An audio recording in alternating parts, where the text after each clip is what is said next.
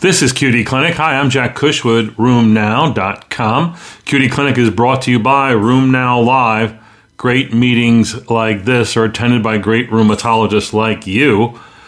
It's going to be January 27th and 28th in Dallas. It's a few months away. Be sure to register. Today's case is pleuritis in rheumatoid arthritis. Kind of an easy case, don't you think? 37-year-old woman presents with a 2-day history of chest pain, difficulty breathing. It's on the right side. She's had rheumatoid arthritis for 4 to 5 years. She was doing well. She was taking standard medicines, methotrexate, prednisone, TNF inhibitor, a little bit of Salogen, pilocarpine. And then she developed 2 days ago this dyspnea, some orthopnea. She said she felt like she was going to faint. When she took a deep breath, it got progressively worse. It was worse with inspiration and with lying down. She went to a drive-in clinic, not the emergency room. They did a chest x-ray, said she had pleural effusions. A day later, she went to the emergency room where she was diagnosed with pleuritis and some pericarditis based on the chest x-ray and also on an echo. The echo showed a moderate pericardial effusion with a normal ejection fraction and no evidence of tamponade. Her history was that for rheumatoid arthritis with some evidence of sicca symptoms, for which she was supposed to take pilocarpine 3-4 times a day and was just taking a PRN. She has no other medical illnesses other than childbirth. She has no consequences to her almost Sjogren's syndrome. She denies diabetes, hypertension, heart disease, other infections, recent infections, or other new drug use. Her medicines, she's treated with methotrexate, hydroxychloroquine, I believe etanercept in the past. Now she's taking methotrexate 17.5 milligrams a week, golimumab 50 milligrams a month, prednisone 5 milligrams a day, and as I said, PRN pilocarpine. When you ask her further history, she has no recent infection, not taking antibiotics, denies fever, actual syncope, visual changes, edema, etc. When you do her labs, she's got a CRP that's normal, but the SED rate is 57. She's strongly positive for rheumatoid factor and CCP. She has a little bit of a lymphopenia at 900. Her ANA is positive 1 to 160 in a homogeneous pattern, and her double-stranded DNA is negative. She undergoes thoracentesis in the emergency room. They relieve 1.5 liters of straw-colored transudative fluid from her chest. She feels much better. They put her on prednisone. The question is, why does she have pleuritis? What's the differential diagnosis? I must say, I immediately rushed to TNF inhibitor-induced, drug-induced lupus, which turned out to be the right diagnosis. But I think you have to go through the process of what else could this be? And I think you have to recognize RA comes with a fairly good risk of lung disease. And RA pleural effusions, I must say, I saw a few of in my early days of rheumatology. I haven't seen a RA pleural effusion in probably 25 years. But if it happens, the test question answer is that you get low glucose in either pleural or pericardial fluid when it's due to RA, and that could be a diagnostic clue. You can make other diagnostic clues by finding, rheumatoid factor in there, or by doing pleural biopsies, looking for distinctive findings of rheumatoid arthritis, mainly nodule kind of findings. But honestly, no one really needs to have a pleural biopsy to make this diagnosis. However, if it's other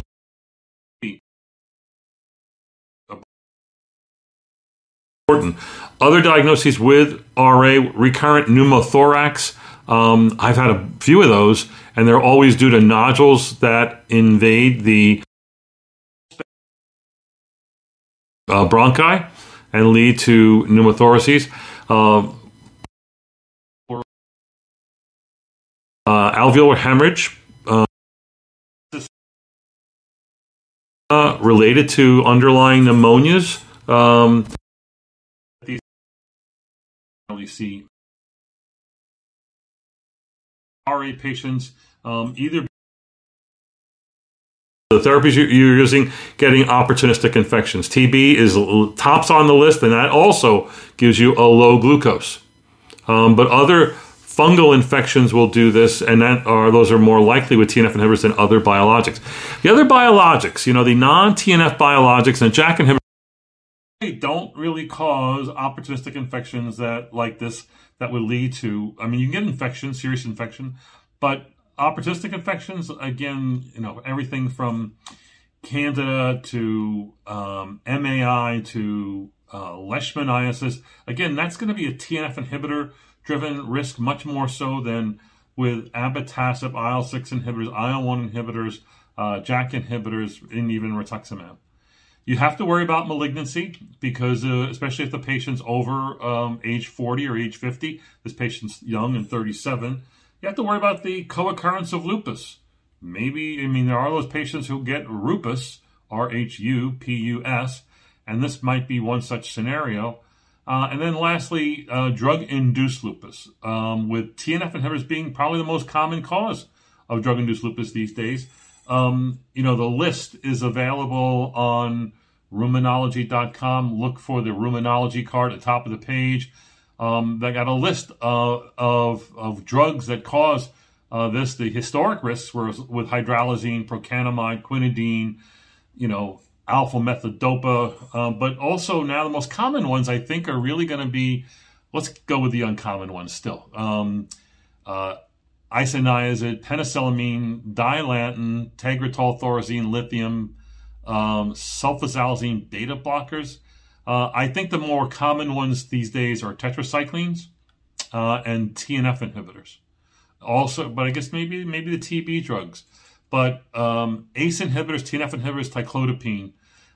There is this other kind of drug-induced lupus where they manifest with subacute cutaneous lupus-like lesions, either papulosquamous or the psoriasiform lesions. And that's not uncommon when you're using a PPI, like omeprazole, hydrochlorothiazide, and also calcium channel blockers. In this woman, she was on a TNF inhibitor. She was doing well. We had to switch her to another drug. She's done fine on the alternative other non-TNF biologic, and this problem resolved. She took steroids for probably 4 weeks and went back to her in a higher dose. I think she was given initially some IV in the hospital and then was given like 40, 30, 20, 10, and then back to her daily 5. Again, the real problem is getting off for 5 milligrams of prednisone, is it not? Anyway, that's it for this case and QD Clinic. Again, go to RheuNow.Live and check out our program and agenda. I think you'll like it. Bye. This is QD Clinic. Hi, I'm Jack Cush with RheuNow. QD Clinic is brought to you by RheuNow.Live, January 27, 28. Next month in Dallas. Be there. Today's case, eosinophilia in rheumatoid arthritis. I don't know that we ever talked about that, and I saw that in clinic the other day, and I thought, well, we should probably bring that up. It came up in the context of a 46-year-old woman who has had rheumatoid arthritis for about 14 years. She's currently taking etanercept weekly and just Tylenol, 3 or 4 a day. She's fairly well controlled. She says she's doing good. Morning stiffness less 10 minutes. She sleeps well. Her pain level is a 2. She has occasional pain in her wrists and elbow and rarely the right ankle. I go through the exam and I find, I think, a few, maybe 2 tender joints, no swollen joints, no nodules, no extra-articular manifestations, no sign of disease activity. And her labs are pretty normal. Normal chem profile, a SED rate that's normal at 13, a normal complete blood count, white count 9,000, hemoglobin 13, platelet counts 315.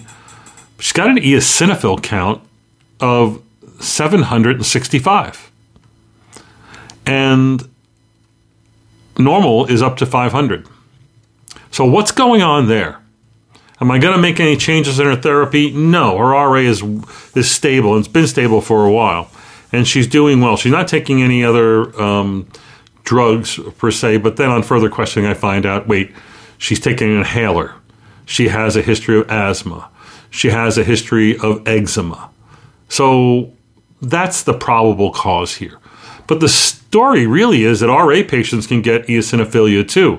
Let's look at her past medical histories and see if there's a clue there. She's got NASH, eczema, obesity, prior latent TB that was treated by me, depression, and occasional GERD.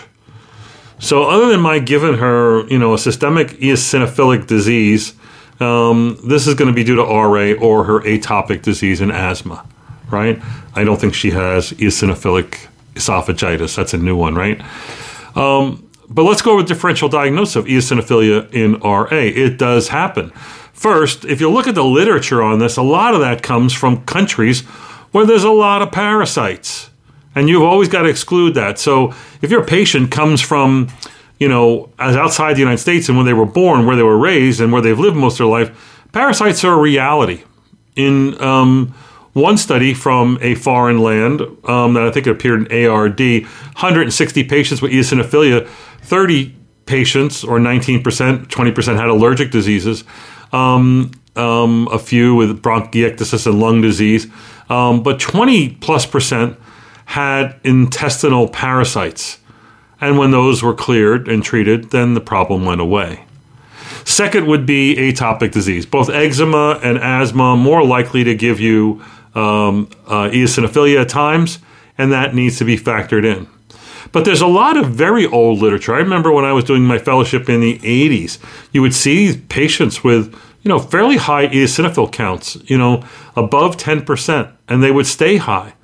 And in the early days of when they were writing about this in the 70s and 80s, it was thought that this was a sign of more aggressive rheumatoid arthritis. When you looked at case series on this, 5 patients, 40 patients, 100 patients, peripheral eosinophilia, which could be 20% to 80%, they had more severe articular disease. They were more likely to have extra-articular manifestations, vasculitis, pleuritis, and subcutaneous nodules. They had elevated immunoglobulin levels across the board, leading some to suggest this was heightened immunologic activity in very severe patients, and that somehow resulted in more eosinophils being produced. Again, whether or not this is associated with extra-articular manifestations has been a matter of debate. Again, literature in the 70s and 80s said, maybe more vasculitis, pleural pericardial disease, nodules, etc. But more recent data, where clearly we're being more aggressive, patients are not getting as severe. It shows up in clinic. When I was in my fellowship in 1984, the clinic was riddled with crutches, wheelchairs, and gurneys. I never see a gurney anymore. I seldom see a wheelchair. I rarely see a crutch. See some canes, however. RA's changed over time. So more recent reports between 2015 and 2020, you're looking at series that basically show no association with extra-articular manifestations. But it still does happen. It's usually related to atopic disease. It may be related to more severe disease nonetheless. There are those studies that show that these patients may have higher HAQ scores over time, may have other evidence, or more likely to be on DMARD. So again, it can go along with aggressive disease, but it behooves you to look for background underlying disease that could be the cause of eosinophilia in patients with rheumatoid arthritis. That's it for QD Clinics today. Remember, RheuNow.Live, we answer your questions. Questions you say? That's right. Shorter lectures, a lot of Q&A. We have these 2-hour sessions called pods on RA, PSA, SPA, vasculitis, lupus. And in that 120 minutes, we have 3 lectures and a panel, and a total of 45 minutes devoted to audience, Q&A, and interaction. And it's even more if you count in the polling questions that the speakers are going to do during their 25, 30-minute lectures. So a lot of interaction. Your answers are important to you, and why shouldn't your question be taken and answered? That's what we pay attention to at RheuNow.Live. Tune in for more QD Clinics. This is QD Clinic. I'm Jack Cushwood, RheuNow. QD Clinic is brought to you by RheuNow.Live in January. You know, this is a great board review course. I'll tell you why at the end. Today's case is scleroderma. And I say scleroderma because when I see new scleroderma, I'm thinking to myself, Ask any rheumatologist, do you want to take care of 10 fibromyalgia patients or 1 diffuse systemic sclerosis patient? I mean, that's an equation that it's just mind-boggling. It's mind-bending. There's no right answer. They're both difficult. And scleroderma is difficult because we just don't have the answers we want. So let me give you a new case I saw in my approach to a new case. And at least this is how I start. You know, it's the management of all the ramifications and complications and extensions of disease and scleroderma that make it difficult. This is a young man, 40 years old, referred to me because he had a positive ANA and had to quit his job as a mechanic. Could no longer use his hands. What he described was really bad rainouts, but also that he just couldn't open and close his hands. So his problems began maybe 2 years ago after COVID. Then he caught COVID. And after that, although COVID he got over with, a few months later, really severe shortness of breath, dyspnea on exertion, fatigue, and some chest pain. Went to the emergency room, no diagnosis, I'm not sure why, we have no records. Given a steroid shot, kind of got better, no more lung symptoms. But then, maybe a year ago, he starts in with noticing the hair on his arms and armpits and legs are going away. He develops a tightness in his hands with rainouts. And this happens every day. He now has difficulty, opening a water bottle or tying his shoelaces. He sees a primary care doctor who puts him on very low dose calcium channel blocker and sends him to me. When I see him, he has serious, bad, 3+, leather-bound skin over the fingers. And when you do he's got sclerodactyly over the fingers, back of the hands, and even up to the forearms, not above the elbow. Not on the face, not on the chest, abdomen, legs, ankles, or feet. He's got pretty severe rainouts, both blanching and reactive hyperemia erythema. No cyanosis. So he's got biphasic rainouts. When you look at his skin, his digital pulp on his fingertips, they're normal. He has no pitting scars, right? He has no loss of pulp in the fingers. When you do a skin exam and quantify the amount of skin tightness, he has a modified Rodnan skin score of 14, which that's a high number for me.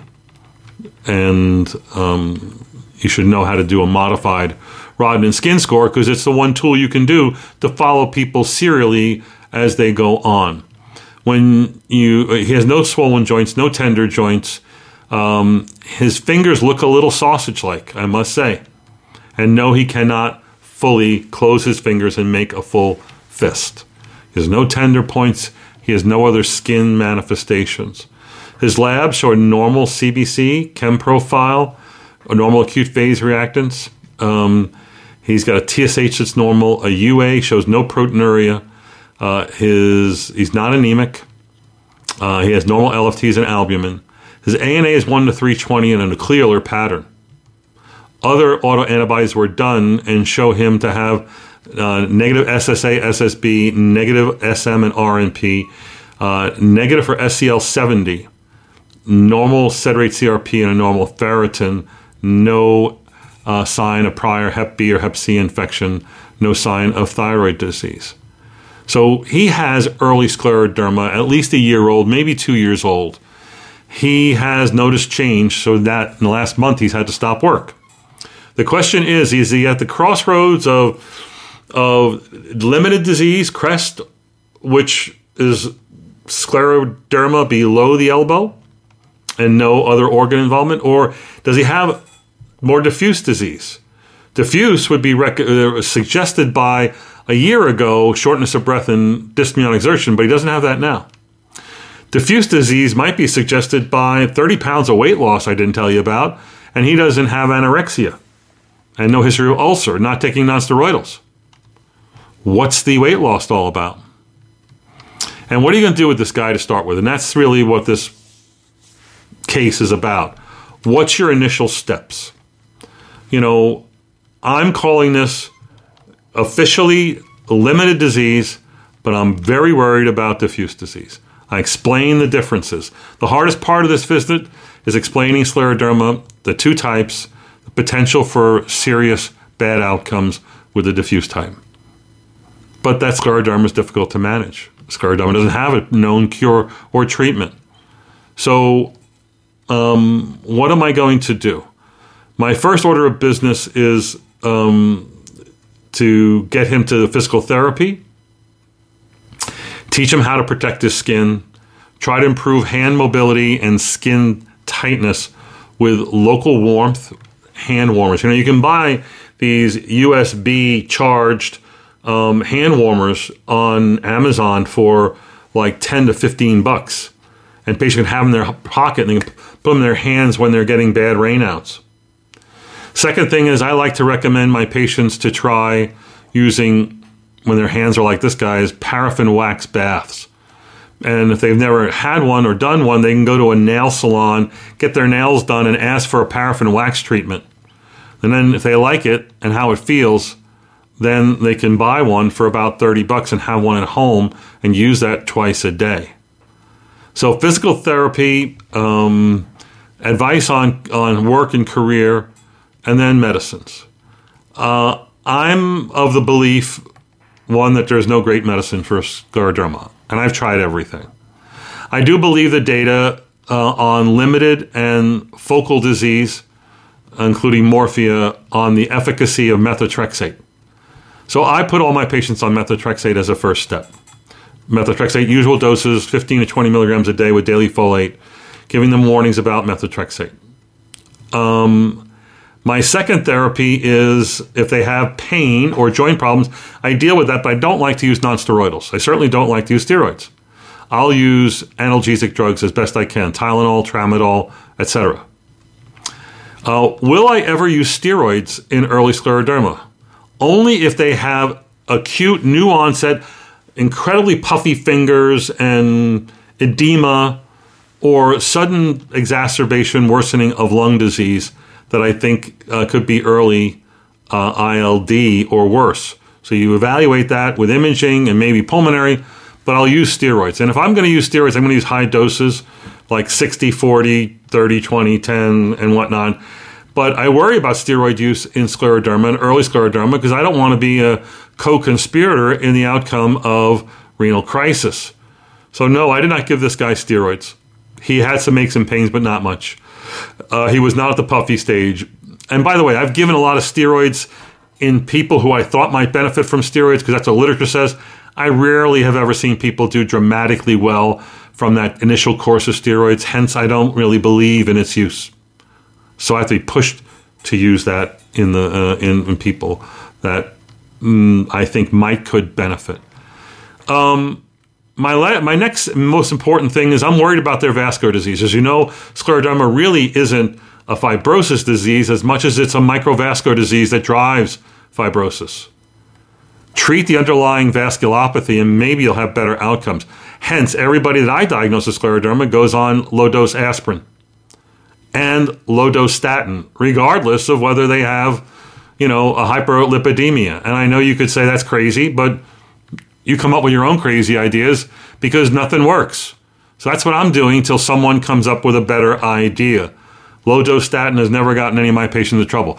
Also, everybody goes on either a calcium channel blocker, and I prefer those over ACE inhibitors to prevent renal crisis and to manage the possibility of of renal damage, but more importantly, to manage these symptoms. And you may have to drive the dose up to better manage their RheuNow symptoms and to stabilize that. So this guy went on a higher dose of a calcium channel blocker, aspirin, and a very low dose of lovastatin. In the future, I tend to use JAK inhibitors. I tend to even consider rituximab. I don't have any great solutions beyond that. As you know, the literature is horrible on this. Please come up with a solution. And really, my future in management is going to be based on what they have. GI symptoms, I'm doing H. pylori and sending them GI.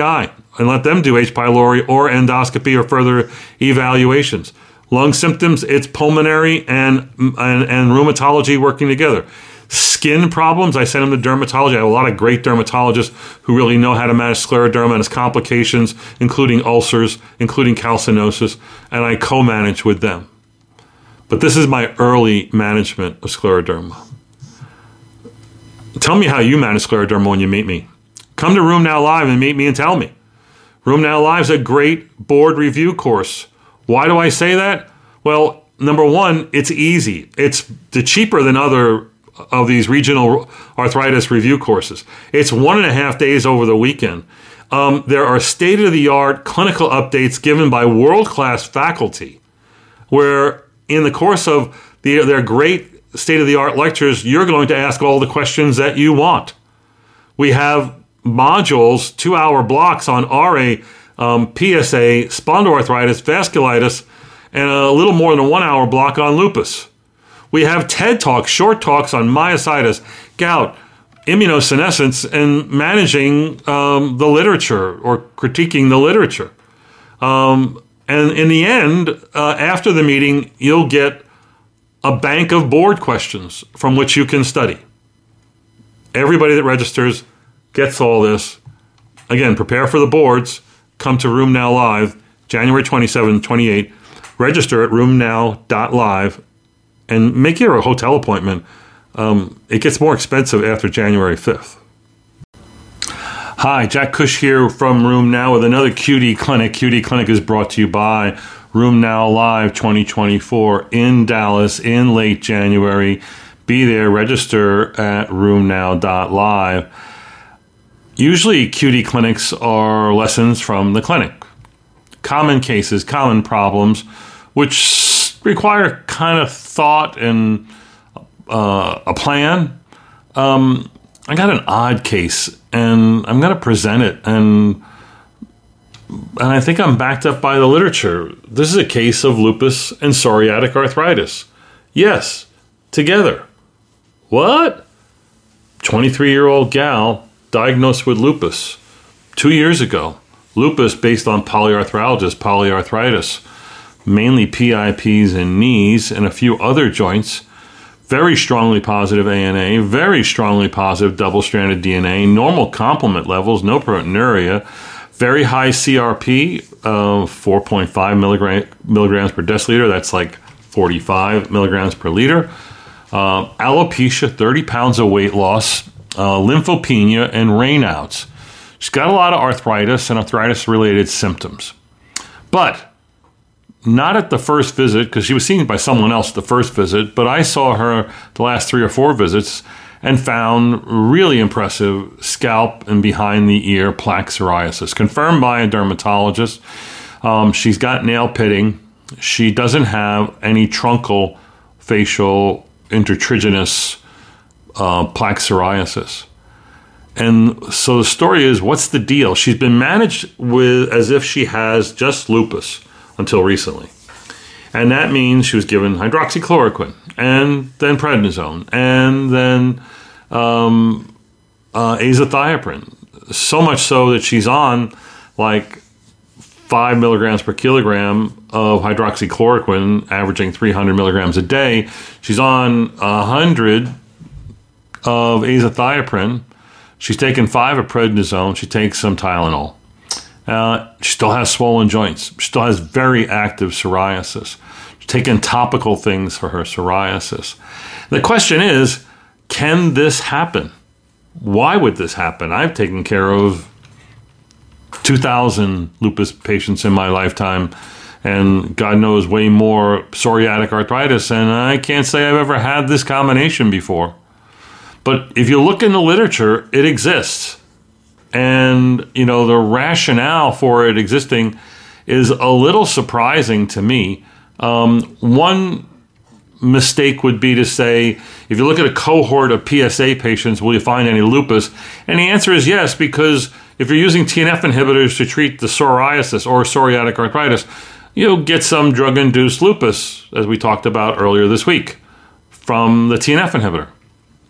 But if you look at the opposite way, you do find a higher incidence of psoriasis. So it looks like there could be as much as a twofold increased risk of getting lupus. And the numbers are really, really low. I mean, in this population-based study from 2021, there was 0.37% of the PSA patients had lupus, and the control patient was 0.15, so a twofold higher risk.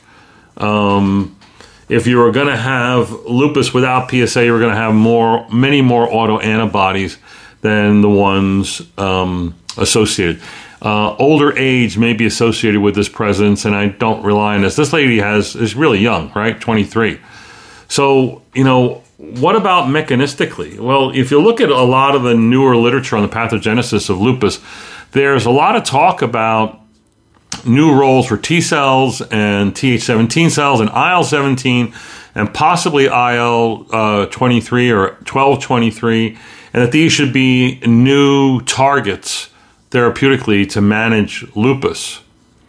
So I have scratched my head a few times, but since I'm not getting anywhere with 2 visits, trying to rely on heavy treatment and I can't say I'm using heavy treatment, but what I think is effective treatment for lupus, now I'm going to go out and start targeting psoriatic arthritis. I'm not using IL-17 inhibitors as yet. I'm going to go with my JAK inhibitors as my first choice, and with the idea that I can possibly get her off steroids, lower the hydroxychloroquine, get her off azathioprine, and see what that does. An interesting case, is it not? An interesting meeting is RheuNow.Live. I want to let you know that what's distinctive about RheuNow.Live is many things, including these TED Talks we do. We're famous for doing them. Nobody does them. These are 15-minute talks. And this year we've got like 7 or 8 of them.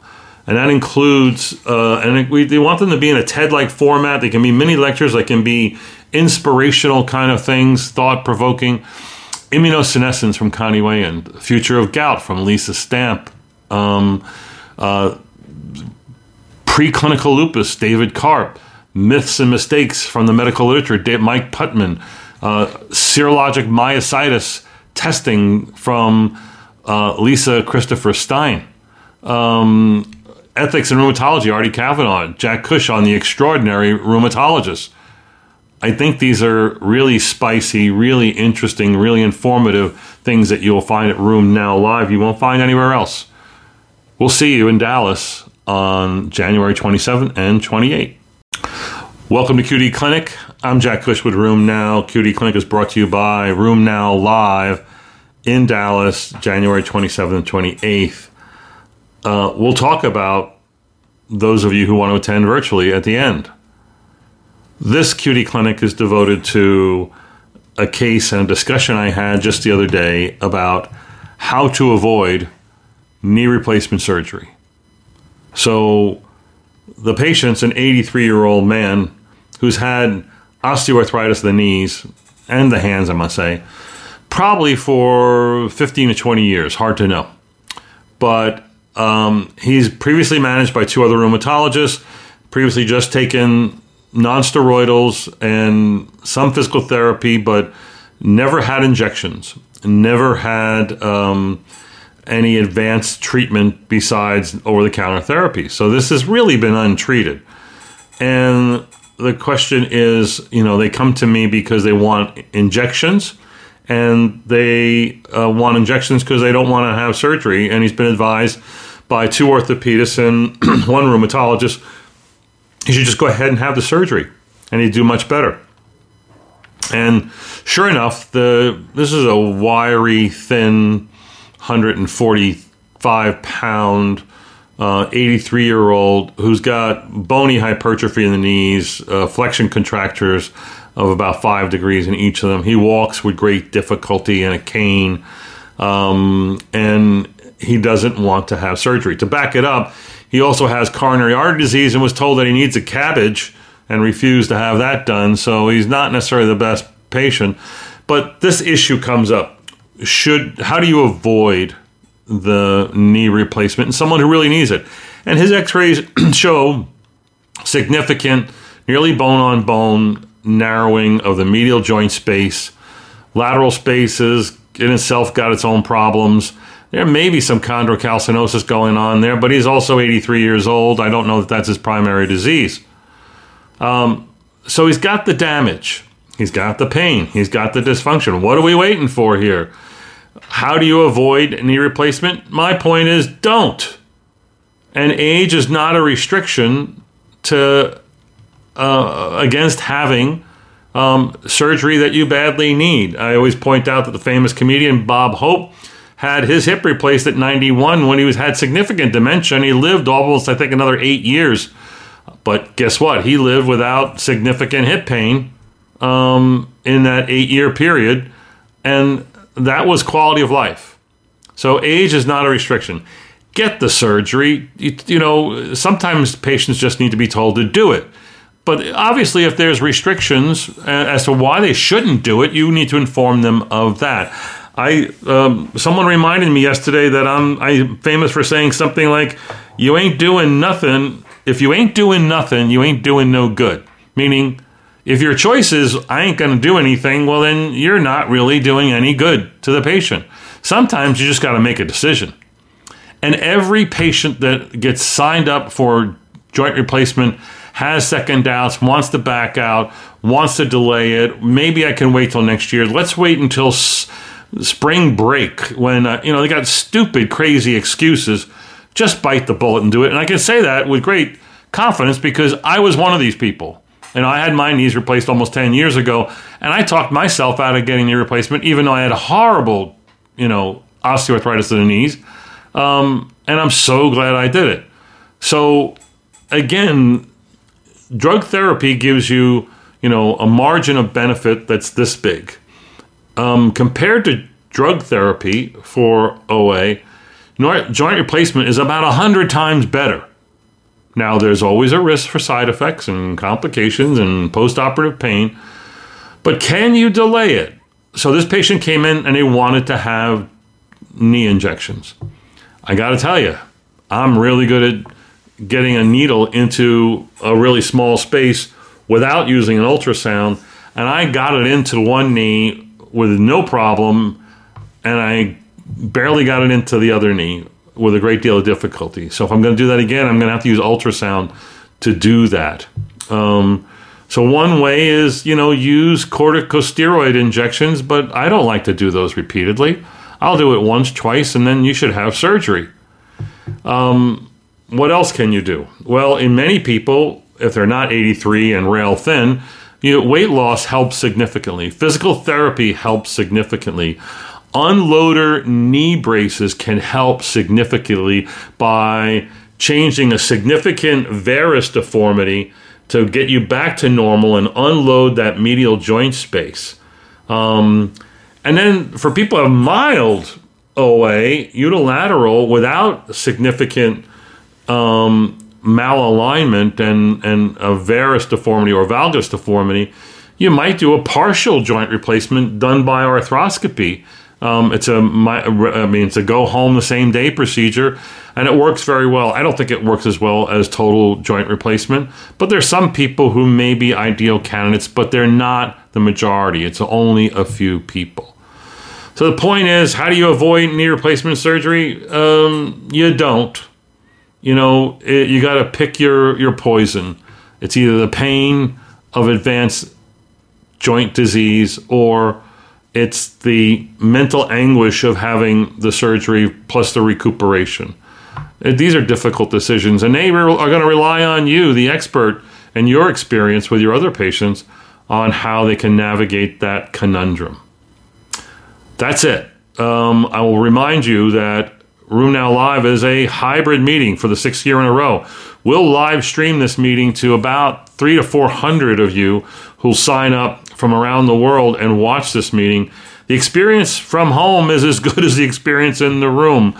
There's a lot of online discussion and chat about the lectures and the questions for the online audience. We are this year trying to do something we started last year by having our speakers, including the virtual speakers, get online with the online audience to discuss their presentations and answer their questions specifically amongst that online community.